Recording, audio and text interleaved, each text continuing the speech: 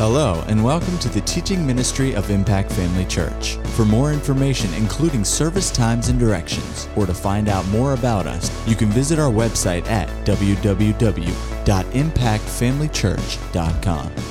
We trust you'll be blessed by today's message. Well, a few weeks ago, I did a 3-week series on the storms of life. Anybody remember that? Okay. Well, I thought I was finished with that, but I'm gonna do one last session on this, and we'll get through it. I think we have plenty to. I'm going to try to do it in one, okay? But, we talked about the storms of life. We talked about different things. I'm just not going to go back into it all because it's too much and too little time to get to what I want to do tonight. So if you don't remember that, you can go back to the website and pick it up there and listen to it again. And but tonight we're going to move on to something else. If you focus on the external storms of life, you may be forgetting something. You may be forgetting that there might be an internal storm going on. So we're going to talk about some internal storms that could possibly be happening. We've got some examples of all that. And to be honest with you, sometimes the internal part is worse than the external part because it has more lasting consequences. So we're going to talk about some of them. Our natural tendency is just to focus on what's going on out here. My body, there's something wrong with my body. There's something wrong with my finances. There's something wrong with my marriage. There's something wrong with my kids. There's something wrong here. And we just look at all out here, and we don't sometimes, take time to look and see what's on the inside. We just want relief. Anybody know what I'm talking about? You just want relief from the pressure. You just want relief from the pain. You just want relief. You want all this to just be okay and it all to go away and not have to deal with it anymore. But usually if there's an external storm going on, there's an internal storm going on as well. And it's natural, to be emotional about things. God gave us emotions. Can you imagine what it's like not to be joyful? Tim said that tonight. His joy is back. It's something he hasn't felt in a long time. Listen, that's a God-given emotion. He wants us to enjoy those aspects of our life. He wants us to enjoy all those things. But there's a negative side to emotions. And in that area, we need to find out how we can be stable in our emotional life. It's natural to have an emotional reaction, but it's supernatural to find God's peace, God's strength, and God's stability to keep us strong, steady, and secure. That's what it's all about. That is part of renewing the mind and disciplining our flesh. That's really what that's all about. But we're going to talk about some different people in the Bible. We'll see about some of the things that they were dealing with. Number one, Jonah. Okay, we talked about Jonah. Jonah was in a storm because of his disobedience. We see that he was in the belly of a whale. That is not the optimum place to be. But he understood when he told them to throw him overboard that it was because of his disobedience that he was in that place, and that because of his disobedience, he was putting other people's lives at risk. And so we see that his storm was caused by disobedience. Now, here's some background. Nineveh was the capital. That's where he'd been told to go. Nineveh was the capital of the Assyrian Empire. Now, Assyrians and Jews were bitter enemies. Bitter enemies. They didn't like each other whatsoever. There was a lot of prejudice between the two of them. So Jonah had a problem internally. His whole attitude was, I don't want to go be a blessing to those people. That's an internal issue. Amen? Y'all are going to be with me tonight, right? You're going to stay with me. All right. So his disobedience was rooted in his own internal struggle, his own prejudice toward these people, his own likes, his own dislikes, his own opinions about what he should or shouldn't be doing. And to be honest, he wound up being obedient. But obedience by itself is not good enough. What does the Bible say? What does Isaiah say? It says, if you be willing and obedient, you'll eat the good of the land. Well, how do I know that Jonah still had an ongoing issue? He went to Nineveh, all right, and he ministered what God told him to minister to those people. And they changed. If you want to find, can you find Jonah real quick? It's back there in those little books, close to the end of the Old Testament. And I'll wait for you to get there. Y'all shout at me when you got there. Amen. Good. Okay. So in Jonah chapter 3, it talks about the fact that Jonah went there, and on verse 4 it said, he cried out and said, yet 40 days and Nineveh shall be overthrown. So the people of Nineveh believed God and proclaimed a fast and put on sackcloth, from the greatest of them even to the least of them. They humbled themselves before the Lord. And it said, for the word came unto the king of Nineveh, and he arose from his throne, laid his robe from him, covered himself with sackcloth, and sat in ashes. And he caused it to be proclaimed and published through Nineveh by the decree of the king and his nobles, saying, neither let man nor beast, herd nor flock taste anything. Let them not feed nor drink water, but let man and beast be covered with sackcloth and cry mightily unto God. Yea, let them turn every one from his evil way, from the violence that is in their hands. Who can tell if God will turn and repent and turn away his fierce anger, that we perish not? And does this look like people who have changed? That means when we say the word repent, it means to turn around, to go the opposite direction. Does that give you a picture of the fact that they repented? Wow. He proclaims the word of the Lord, and they took it in, and they responded to what he had to say directly from God. And it says in verse 10, God saw their works, so they turned from their evil way, and God repented. He changed his mind of the evil that he had said that he would do unto them, and he did it not. Wow, this is great. Okay. Chapter 4, verse 1. But it displeased Jonah exceedingly, and he was very angry. That right there tells you he was obedient in the letter of what God had told him to do. But in his heart, he had not addressed the problem that got him in trouble to start with. It wasn't just, now for their sake, for the people of Nineveh's sake, thank God he did obey, and he did go, and he did say what God told him to say. But in his heart, he was angry.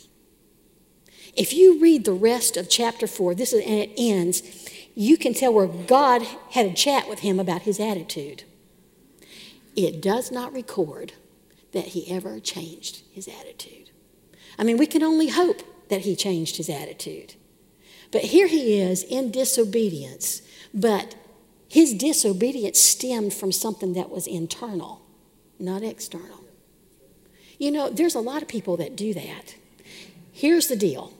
God worked his plan through Jonah, but he wasn't able to work his plan in Jonah. There was a transaction of ministry through the man. But there was no transformation in Jonah. We don't really know what happened to him. We don't know whether he succeeded in the rest of his life. We don't know if this is the only thing he ever accomplished. I can tell you this. If he didn't, his attitude in this situation did not earn him any rewards when he got to heaven. It didn't. And so sometimes we have to figure out whether our disobedience is rooted in attitude. When the Bible says give, and it should be given unto you, good measure, pressed down, shaken together, running over, there's lots of people who ignore that altogether because they've got an attitude problem where money's concerned. Well, they're stingy. That's just all there is to it. They are not generous people. They're stingy. If your heart doesn't agree with God in areas, and you choose not to obey what he puts in the word, you have an internal issue. You have an internal issue. We read the scripture all the time. Go with me to 2 Corinthians 9, and you could probably quote it. But this I say, starting in verse 6, He who sows sparingly, that is stingy, shall reap also stingy. He who doesn't give at all is not going to reap anything. And then he who's stingy, won't reap anything, but just a stingy portion. But he who sows bountifully will reap bountifully. Every man according to as he purposes in his heart. That deals with the attitude of the heart. When you purpose in your heart to be generous, when you purpose in your heart to be stingy, it's your choice. And there are times when I've seen people who have a generous heart but don't have maybe the means. Listen, there's a verse in the Bible that says to ask seed of the sower. There's been times when I said, Lord, I would like to do that. I'd like to give that. I don't have it. If you'll provide it, I'll give it. There are times when God provides you with something, it's not meant for you to use it on yourself entirely. Sometimes God will give you something. In fact, it happened to us last week. Somebody gave us something in Canada. We immediately turned around and gave every bit of that to somebody else. And when I came home, I took the tithe out of something else. I just added my tithe, into that. I didn't take it out up there. I just went ahead and left it there. And when I came home, we tithed on that. There are times when God provides you something, He wants you to give part of it and keep part of it. No matter what God puts in your hand, the tithe of what He put in your hand belongs to Him. I happen to know that there's people who've come and they've told me over the years, oh, God blessed me with this. I mean, he just blessed me with that. And I never saw a dime of tithe on that blessing. Never a dime. Listen, that's not the way to keep getting blessed.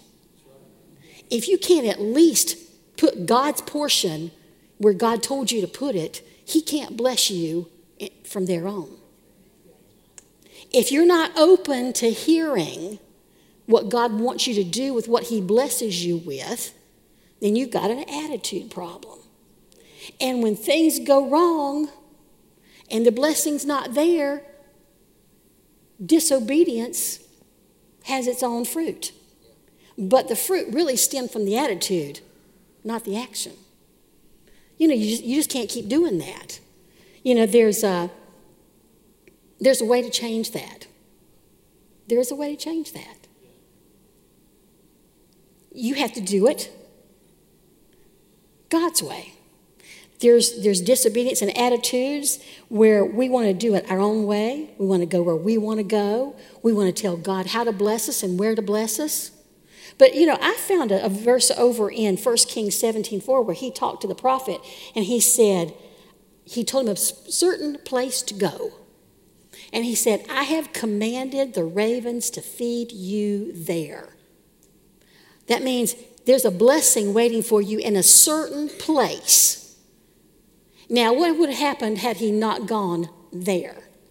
No blessing. See, there are people who want to go their own way, do their own thing, be where they want to be out of their place, and still want God to bless them. God is not obligated to bless you when you are out of your place. When you don't go where He tells you to go, He said He had a blessing for you there, and there is where it is. When my kids were growing up and they said, Mom, can I have a cookie or something? Obviously they knew where the cookies were, except sometimes when Daddy hid the cookies somewhere, that they didn't know about. But if they asked me for something and I told them to go to the kitchen and they went to my bedroom instead, what are they going to find? Nothing. See, that's what problem with some people is they get out, they decide they want to, no, I don't want to go where God told me to go. I want to go over here. I don't want to do what God told me to do. I want to do this. And then for some reason they go, I don't understand why I'm not being blessed. Well, hello. If you'll just obey God and stop trying to do it your own way, the blessings are already there. He's already made provision for you. And so you just have to listen to what God has to tell you. There are times when attitudes like jealousy and envy of others will get in there because it causes a problem. I can recall somebody right now from years ago who, they just never, Just seems like prosperity just wasn't for them. But later I discovered that they had a real attitude about other people. They were jealous when somebody got blessed. They were envious of somebody else's, what they had. You can't do that. Listen, the Bible tells us to rejoice when somebody else gets blessed.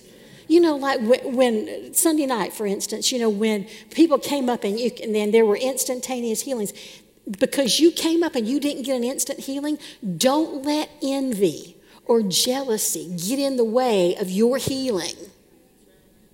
You think, oh, that wouldn't, yeah, people do that. Well, how come they got theirs and I didn't? That's an attitude issue. It's an attitude issue.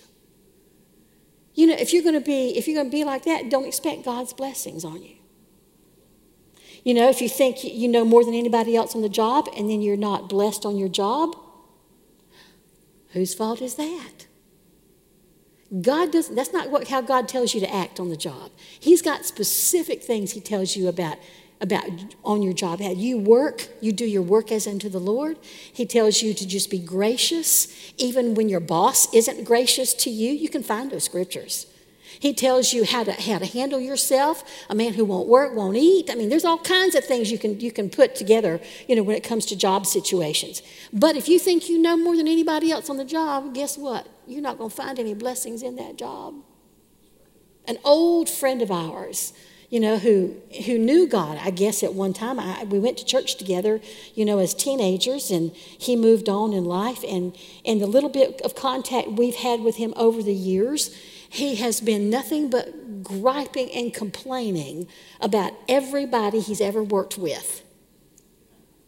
He knows more than the boss. He knows more than corporate. He knows, and nobody else does a job like he does it. And all this and he wonders why he never gets ahead in life. The man's as old as we are, and I don't know that he still has much to this day. But my heavens, you know, who in the world is going to bless somebody with that kind of an attitude? That's just not being what you need to be on the job. There are people who disobey God in just their relationships, you know, with family, then their relationships with any people in the church. There's all kinds of, I don't need to be involved. Yes, you do.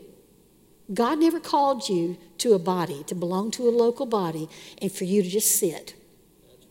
It doesn't happen. He says we're all fitly joined together, and when joints come together, they're supposed to work. If they don't work, there's a problem. You got some joints that don't work, it's a problem.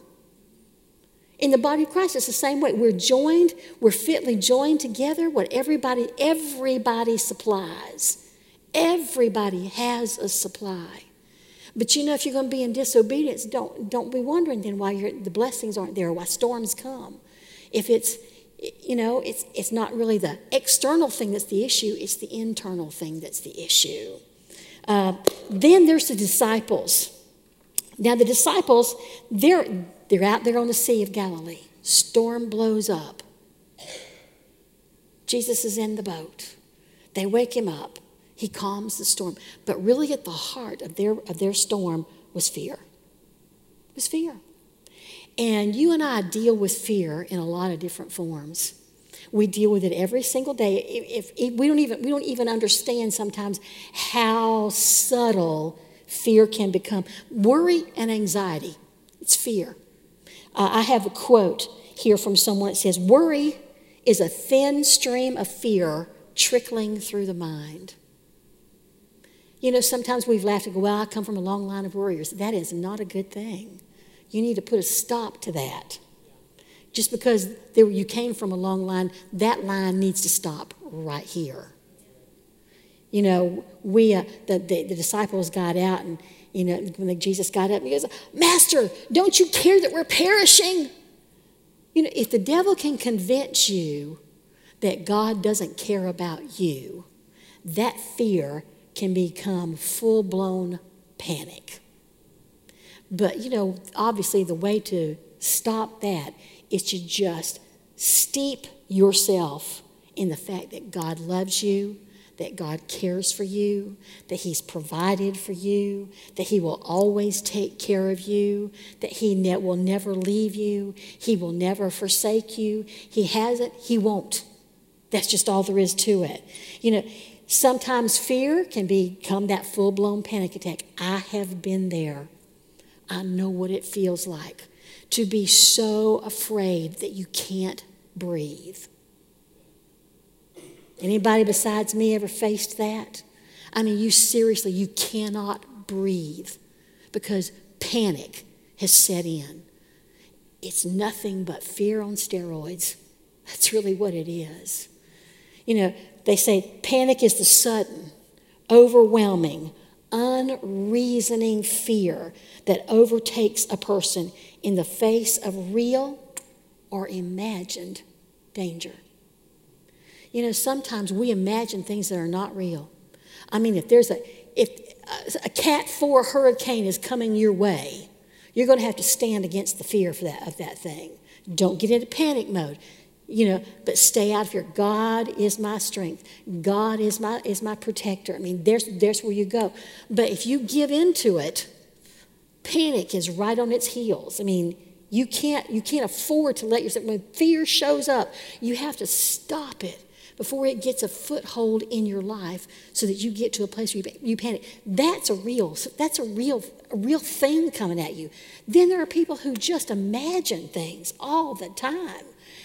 I know somebody that there was a situation going on. Now, it was, you know, it wasn't life-threatening. It was important. It was important to them. I recognized the fact that it's important. And yet they had taken this thing and already just made this a mountain out of a molehill. And I'm going, stop borrowing trouble. Don't make more out of it than it is. For goodness sake, you've got time to get this worked out. It's not like it's tomorrow. They had like 6 weeks to get this problem worked out. And yet they were acting as though if they didn't have it done tomorrow, the world is going to come to an end. Get a hold of yourself. Stop that. You know, there are people who just take one little thing and they magnify. The enemy will help you do that. One symptom. Okay, you heard a story about how this particular symptom somebody had, and suddenly they died from it. And so now that little symptom comes on you, and immediately the enemy will tell you, that's you, that's what you've got. You've got a headache. I got a brain tumor. Oh, Lord, oh, this headache just won't go away. I know it's a tumor. I know it's a tumor. Stop that. How many people have gone through so much agony and anxiety over nothing? I had somebody one time who wouldn't go to the doctor because of what they were afraid they might find out. That happens to a lot of people. And I'm going, why are you doing that? It could be nothing at all. It could be a simple fix. I remember this one lady, when she finally went to the doctor, it was a simple fix. Well, I've had those opportunities, you know, when something came up, and I'm going, okay, this could be serious. But you know what? I choose at this point to say, I'm not going to worry about it. Now, that's not sticking my head in the sand. You understand? That's not the ostrich who pretends nothing's going on when something is going on. That's not trying to convince yourself of something that doesn't exist. Yeah, we talked about fact and truth. There is a fact here. There's a symptom. There's something in my body, but because I don't know what it is. Number one, I don't know what it is, and so why am I going to waste my time and energy focused on something that I don't even know is even a problem? And number two, why waste my time and energy and focus on it when God's already provided the healing for it, if it is something? You know, you find that so many times in prayer requests when people just pray, I'm having this test done, just pray that it comes back negative. No, around here, you know how we pray. We pray that it's accurate. A negative report can kill you when it's not accurate. I mean, because I used to work in X-ray. I mean, I've heard stories of people who came in, had mammograms done, and the report came back as negative, and 6 months later, they found something that was there that because it was so late, in the game that they had either major treatment or maybe it became a terminal condition, and you go back and it was on that original film all the time and somebody missed it. I want accurate. I don't want negative. I want accurate. Why do people do that? Fear. They put that on there because they're afraid of what they might find. Listen, if you're going to be afraid, the storm is coming. You're going to have to get past the fear when maybe you lose your job. My own son lost his job last year, got laid off. Company he'd been with, he'd started out with this company when it was small, and then they got bought up by somebody. So between the two, they had bridged his time, and he'd been with them for like 19 years. And one day they called him up and said, "We're letting you go. We're reconfiguring this department, and this particular project you've been working on, we're going to scrap it all together, so we don't need you." And first time in his life he'd been without a job. And I remember him calling and telling us, about the situation. I said, "You know what? God's got something out there for you that's better." And he told me later, he said, that first couple of days, he said, I was just I was beside myself. He said, it was devastating to me. Not just because, of the fact that he'd never been laid off from a job. He wasn't fired, he was laid off. And of course, how you take care of your family, all this kind of stuff. And so just, kept him encouraged, that God's got something for you. Well, they gave him a great severance package. So he had several months worth of pay that he could use. And, they would take care of his insurance for an extra month. And so I think he got into like the second month, of being without a job. But you know what? In the middle of all that, he said, "You know what? About 3 days after he'd been laid off, when he'd finally, gotten everything all put together and returned everything to the company and gave them back their computers and did everything he needed to do to make the severance completely permanent. He went over the weekend, and when he woke up on Monday morning, he said, "That's the most rested I have been in years." And I went, "Oh, good. It was a high-stress job." And as time went on, he got a job offer from another company who sought him out. It was a God connection. Sought him out. They started him out making more than what he left his previous job making, and with not such a high-stress place. Now, come on now.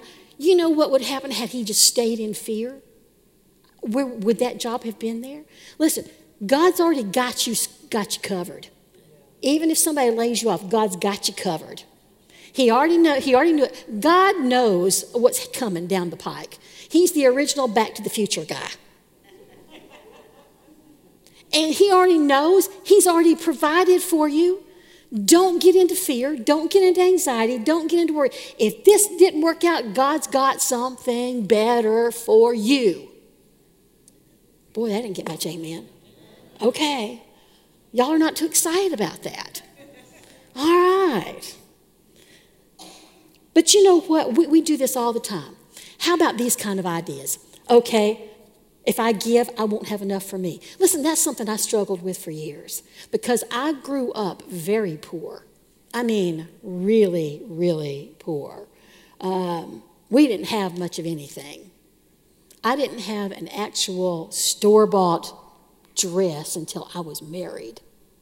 Now, of course, I was married young, but my mother made what clothes we had. My mother made all the time, and she did a great job. So there was nothing really wrong with them. But I always had this longing for a store-bought dress, like somehow they were better or something. Really, that my mother's sewing was a whole lot better than what you find in the store. But I grew up that way, and so when it came time to start giving, now I understood tithing. Tithing was never an issue. Because I grew up with the concept of giving God his 10%. Did you hear me? 10. Not 5. Not 2. Not 1. 10. 10%. It's really easy. If you took math in school, it's easy to find out what 10% is. Some people don't know that, but 10% is 10%. But I never had a problem with that. I had a problem with all the extra stuff.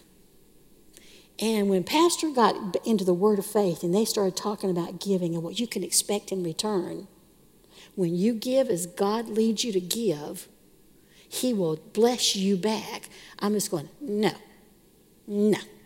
It took a long time for me to get past it because, number one, I had a fear of not having enough. And I realized that for a lot of people, they don't give like they should to God because they haven't gotten past the fear of they won't have enough left for themselves. There comes a time in everyone's spiritual life where you just have to take a stand. There's a line in the sand, and you come up to it. Either I'm going to believe God or I'm not. You know, I tell people all the time, you say, I can't afford to tithe. Well, as long as you keep that speaking into your life, you won't. You won't be able to afford to tithe. But when you finally get into the Word and discover what God says about it and what He will do for you in return, and you're ready to make that step, He will meet you.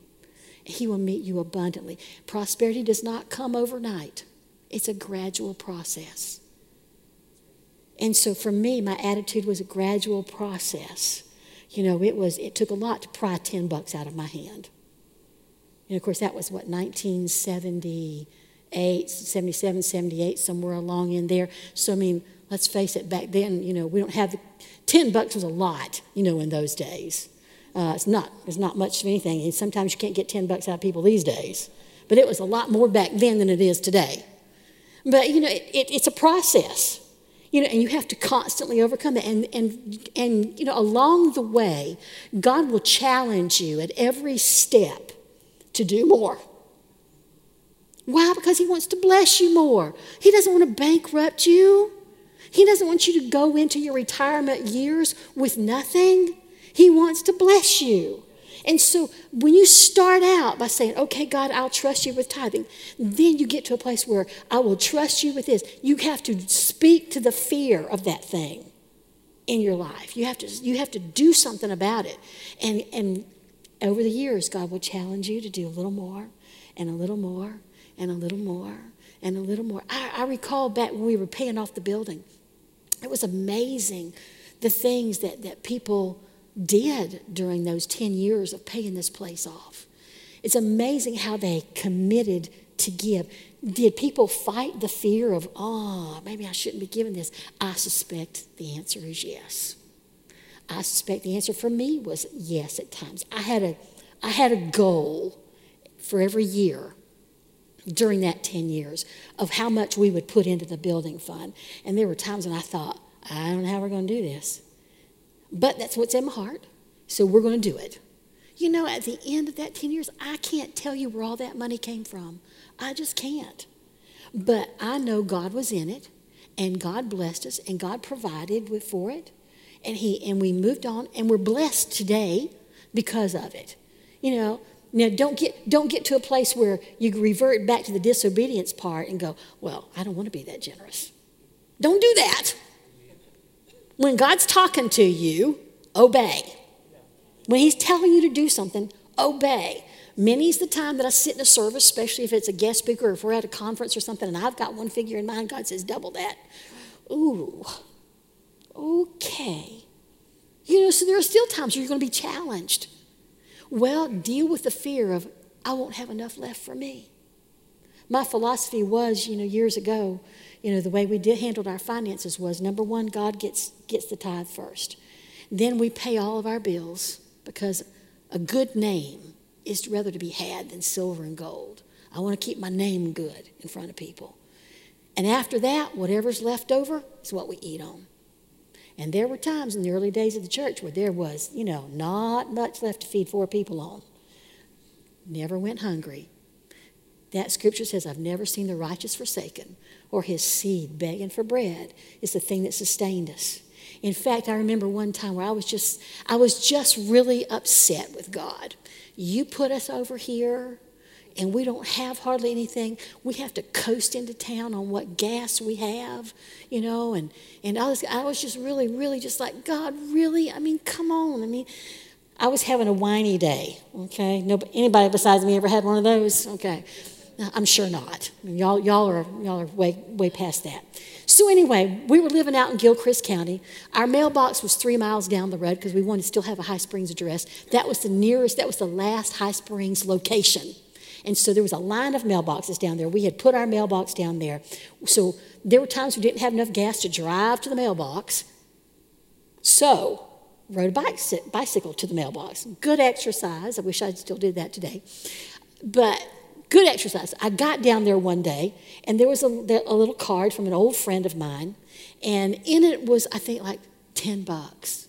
And she wrote in there, she said, the Lord told me this is just for Angela. And I didn't know whether to shout or be ashamed that I had whined so much. But I just think, well, God, in my whining, you saw my heart, and you just reassured me that you're always there to take care of me. This is just for Angela. I went, oh, how sweet. There's times when God will do that for you, when he will just find a way to reassure you that he's on your side, that he loves you, that he's going to provide for you, that he's taking care of whatever issues are going on. You don't have to be afraid. How about this? I can't do this. I just can't do it. That's fear. I can't do this. God tells you he wants you to do something maybe in your spiritual life. He wants you to come up to a new level. And you go, I can't do this. I've never been able to do it before. I don't really see any reason why I'd be able to do it. I can't. It's like dieting, that somebody was telling me this last week. We were having this conversation around food, about I think it was Peter Rabbit, or was it Peter Rabbit? I'm going to go on a diet now. As he takes one more bite, he says, now. I'm going to diet now. As he takes one more bite, now. To me, it's like the Gone with the Wind. I'll think about it tomorrow, kind of a thing. Listen, you can do it. You can do whatever God asks you to do. I can do all things through Christ who strengthens me. But sometimes we don't do what God's asking us to do out of fear of failure. Anybody ever done that? I won't even try it because I'm afraid I won't be able to do it. I'm afraid I won't. I've done that over the years with different things, on computer stuff and, just different areas of life. I'm afraid I can't. I don't even want to go there because I'm afraid I can't do it. Get rid of that. Get rid of that. That's just a fear tactic the enemy's using on you. How about, I just feel like something bad's going to happen to me. There are people who go around all the time just looking to see. Everything's going too good. Something's bad is going to happen. I just know something's bad's coming because life is too good right this minute. I just know it's going to be something. Listen, we all know storms are coming, but you be prepared for the storms, okay? So they don't take you by surprise, and they don't take you unaware, and they don't take you unprepared. But stop with the victim mentality. In Pastor's family, there was this constant ongoing thing about his mom that he's told you about that, I guess it's just not meant for me to be happy. Yes, it is meant for you to be. God never excluded anybody from the ability to enjoy life. And he doesn't exclude you in any way. How about I'll never succeed in life? I'm just, at this level, and it's never going to get any better. Yes, it will. Your fear, you're speaking that fear into your life will keep it from coming. Stop that. Nothing's ever going to change for me. This is the way it is. Nothing's ever going to change. Yes, it is. If you think nothing's ever going to change, you need to look inside to see what you need to change. If people really knew me, they wouldn't like me. We have all kinds of insecurities that come out of nothing but fear. But it's an attitude on the inside that we need to change. We need to start seeing ourselves as God sees us.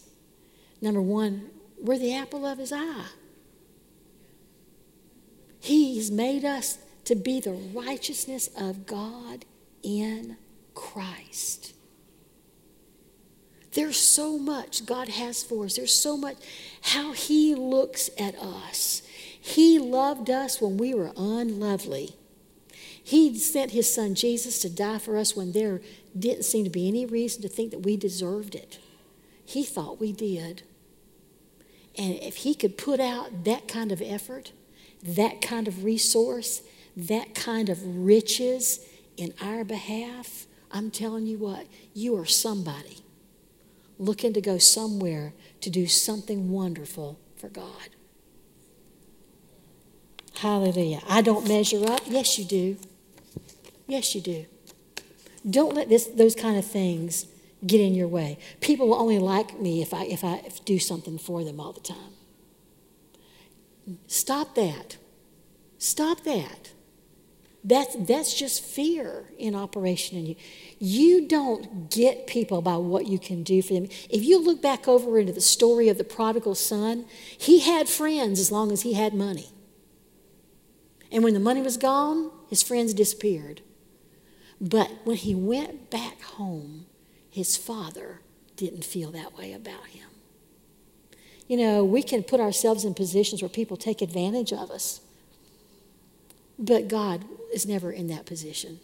He loves us unconditionally. He loves us without question. He loves us with every fiber of his being. Don't have to please people. Listen, get out of being the people pleaser. It'll put you, if you continually live life people pleasing, you will always put yourself in a place to be taken advantage of. That's not what God intends. He wants you to be a blessing and a help to people by choice, not by obligation, not by fear. But he wants you to be able to do it by choice. Find out who you are in Christ with some of these insecurity things. Find out that you are somebody to be reckoned with, that you are just everything God meant for you to be. Everything you see in the Word, that's you he's talking about, not somebody else. You can look around sometimes, that applies to her, but that doesn't apply to me. Oh, no, that's how God uses him, but God would never want to use me that way. Yes, he does. He wants to use you. He has a unique place for you. He has a unique thing just for you. It's like every individual little snowflake is unique. Every one of us are unique in some way. And God endorses that uniqueness, and he wants to use that uniqueness. There's things about Zach that only Zach is able to reach a certain person. Somebody else wouldn't do, but because of Zach and who he is, he's the ideal person to reach maybe this man over here or this woman over here, this coworker.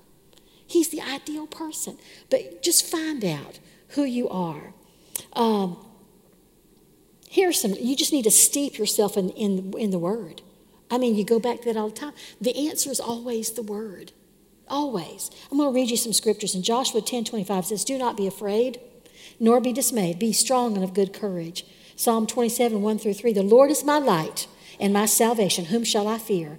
The Lord is the strength of my life. Of whom shall I be afraid?" Psalm 112, verse 7, "He shall not be afraid of evil tidings. His heart is fixed, firm, secure, fastened so as to be immovable, trusting in the Lord." Psalm 46, 1-2, "God is our refuge and our strength, a very present help in time of trouble. Therefore we will not fear, even though the earth be removed and though the mountains be carried into the sea." Isaiah 26, 3, "You will keep him in perfect peace, whose mind is stayed on you because he trusts in you." Isaiah 41:10, "Fear not, for I am with you. Be not dismayed, for I am your God. I will strengthen you. Yes, I will help you. I will uphold you with my righteous hand." Mark 5:36, "Do not be afraid, only believe." Man, that's short, sweet, and to the point. John 14:27, "Peace I leave with you. My peace I give to you. Not as the world gives do I give to you. Let not your heart be troubled, neither let it be afraid." And you know 2 Timothy 1:7, "For God has not given us a spirit of fear, but of power and of love and of a sound mind." Even Paul, the Apostle Paul, had to deal with fear. Do you realize that? In Acts 27:24, an angel came to him and says, do not be afraid, Paul. Isn't it nice that he actually said it by name? Listen, there'll be times when God will come to you and he'll say, do not be afraid, Kathy. Do not be afraid, Doug. He's calling you by name.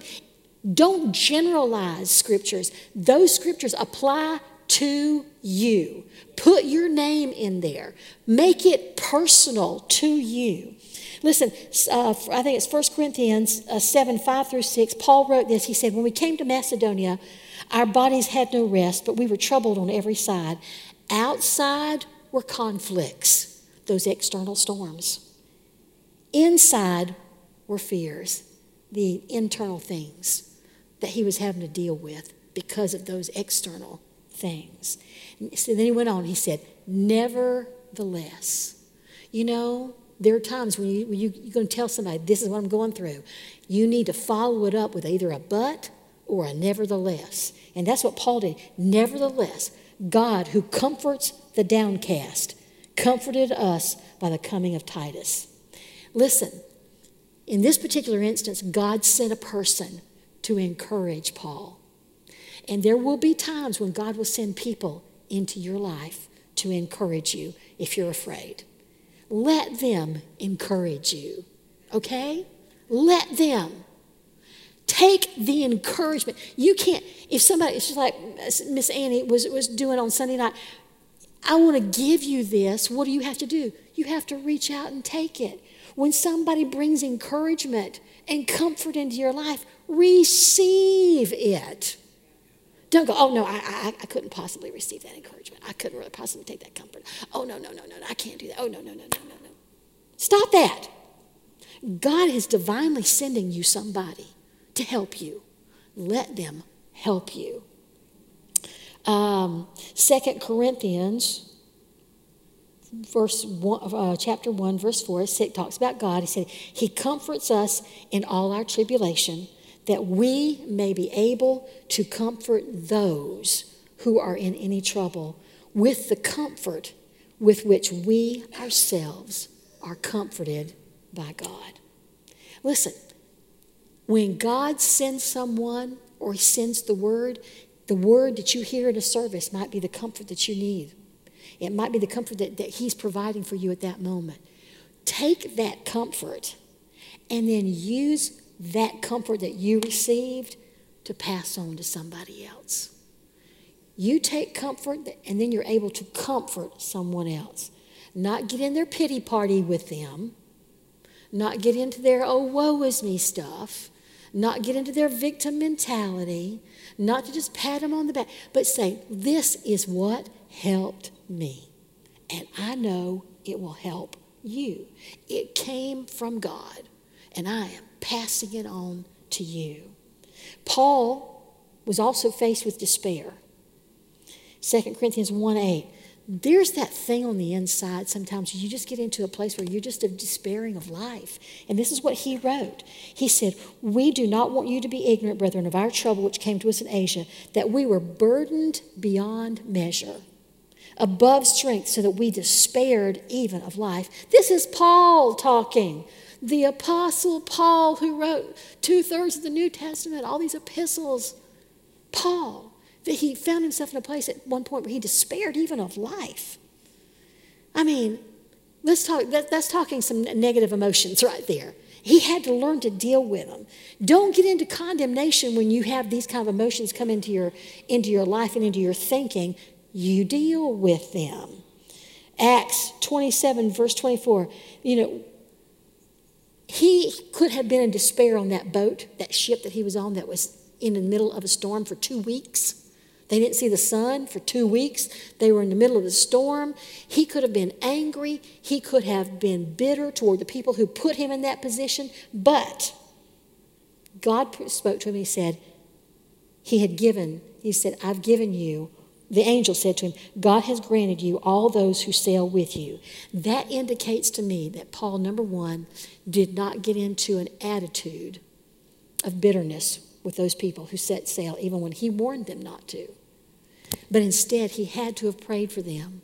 Because when they set out, there was going to be great loss of life, is what God said. But he interceded, just like Abraham interceded for the people of Sodom and Gomorrah. I believe Paul interceded for the people on that ship. And the angel said, God has granted all of those who sail with you. Those lives, none of them will be lost. Just the ship's goods and the ship. That's all. Listen, a life is far more valuable than any possession. And then he said, he's the man who overcame that impossible internal storm that, let's face it, if you and I were in the middle of a storm and we told somebody don't do that, number one, our first inclination is, I told you so. And our next would be, how could you have possibly put me in this kind of a position? I can't believe you just can't believe. I mean, we could get angry, bitter, but this is what I love about Paul. Go with me to Philippians 4. We really don't have a complete list of all the things that Paul endured that could have possibly put him in despair. If he said that this, in 2 Corinthians 1:8, that he had despaired of life, there might have been more times than one that had come to him. This internal struggle of just despair. And yet, in Philippians 4, verse 11, he says, for I have learned in whatever state I am in, therewith to be content. The Amplified version of that, says, I have learned to be independent of circumstances. He had to learn this. This is not something that you and I just automatically know. This is something that you and I must learn. We learn by doing.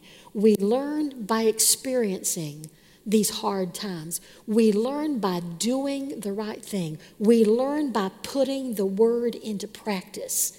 But the key here is learn. Learn. Some people never learn.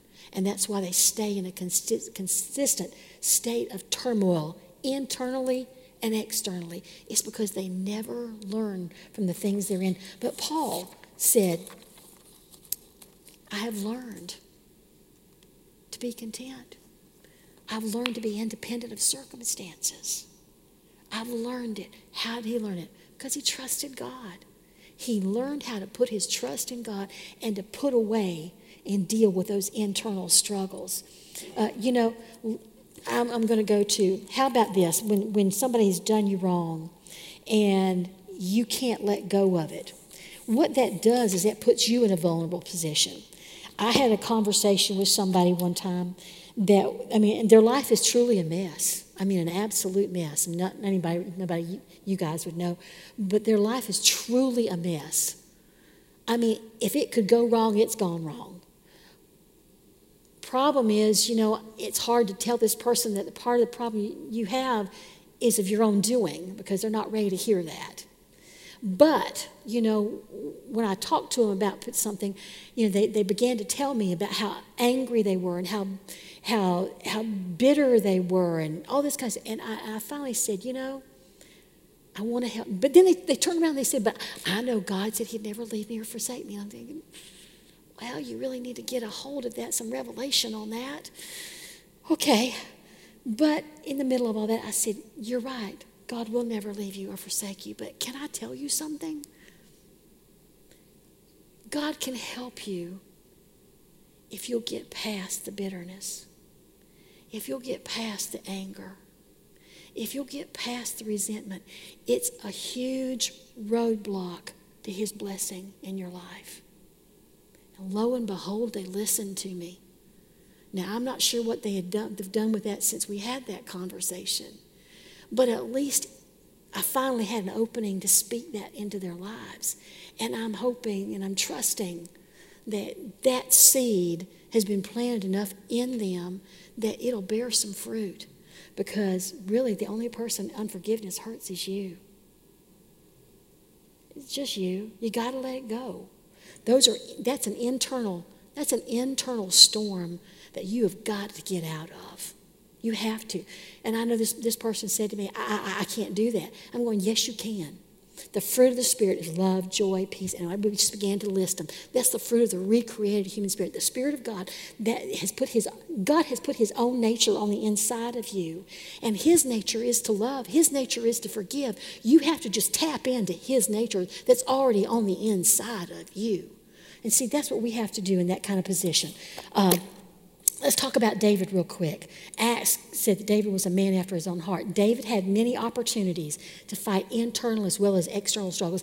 How many of us have been pursued by the king who wanted to kill you?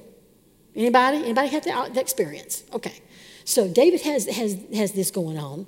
He finds himself in a cave. His men want to kill Saul because Saul's asleep. And David, there's an internal struggle here he dealt with, I'm sure. Opportunity is here. God has provided me with an opportunity, you could think. He said, no. He recognized that as being wrong. And he told his men, you don't touch God's anointed. You don't do that.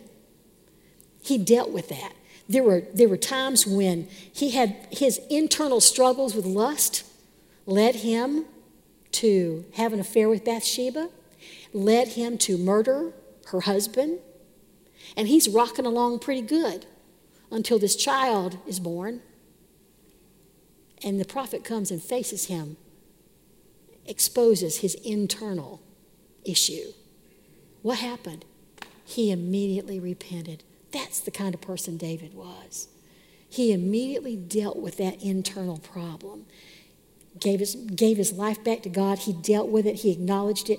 One other time, when David was out with his men, and he came back to their home base and found out the enemy had come in and had taken their wives, their children, all their possessions, and his men were so angry in their grief that they wanted to kill him. And this is what it says in 1 Samuel. It says, David was greatly distressed, for the men spoke of stoning him, because the souls of them all were bitterly grieved, each man for his sons and daughters. But David encouraged himself in the Lord his God. There are times you and I are just going to have to encourage ourselves. We have to talk to ourselves and say, no, you're not going to have this kind of attitude. You're going to deal with this. You're going to take care of this. You're not going to let it keep going. You're not going to let it fester. You're not going to let it take over your life. There were some other verses. Psalm 119, verse 52. I remembered your judgments of old, O Lord, and have comforted myself. So, I am going to run over just a minute. Don't ignore internal storms. Deal with them, because that can cause you more damage than an external storm. If you're in the middle of a storm, don't fixate on all this out here, but take a look on the inside. See if there's something you need to deal with on the inside. And if there is, you need to strengthen yourself in the Lord, get established, and always get established in His peace. In trying to establish yourself in His peace, you may discover some internal things that might need to be dealt with. And when you deal with them, God's peace really does come in.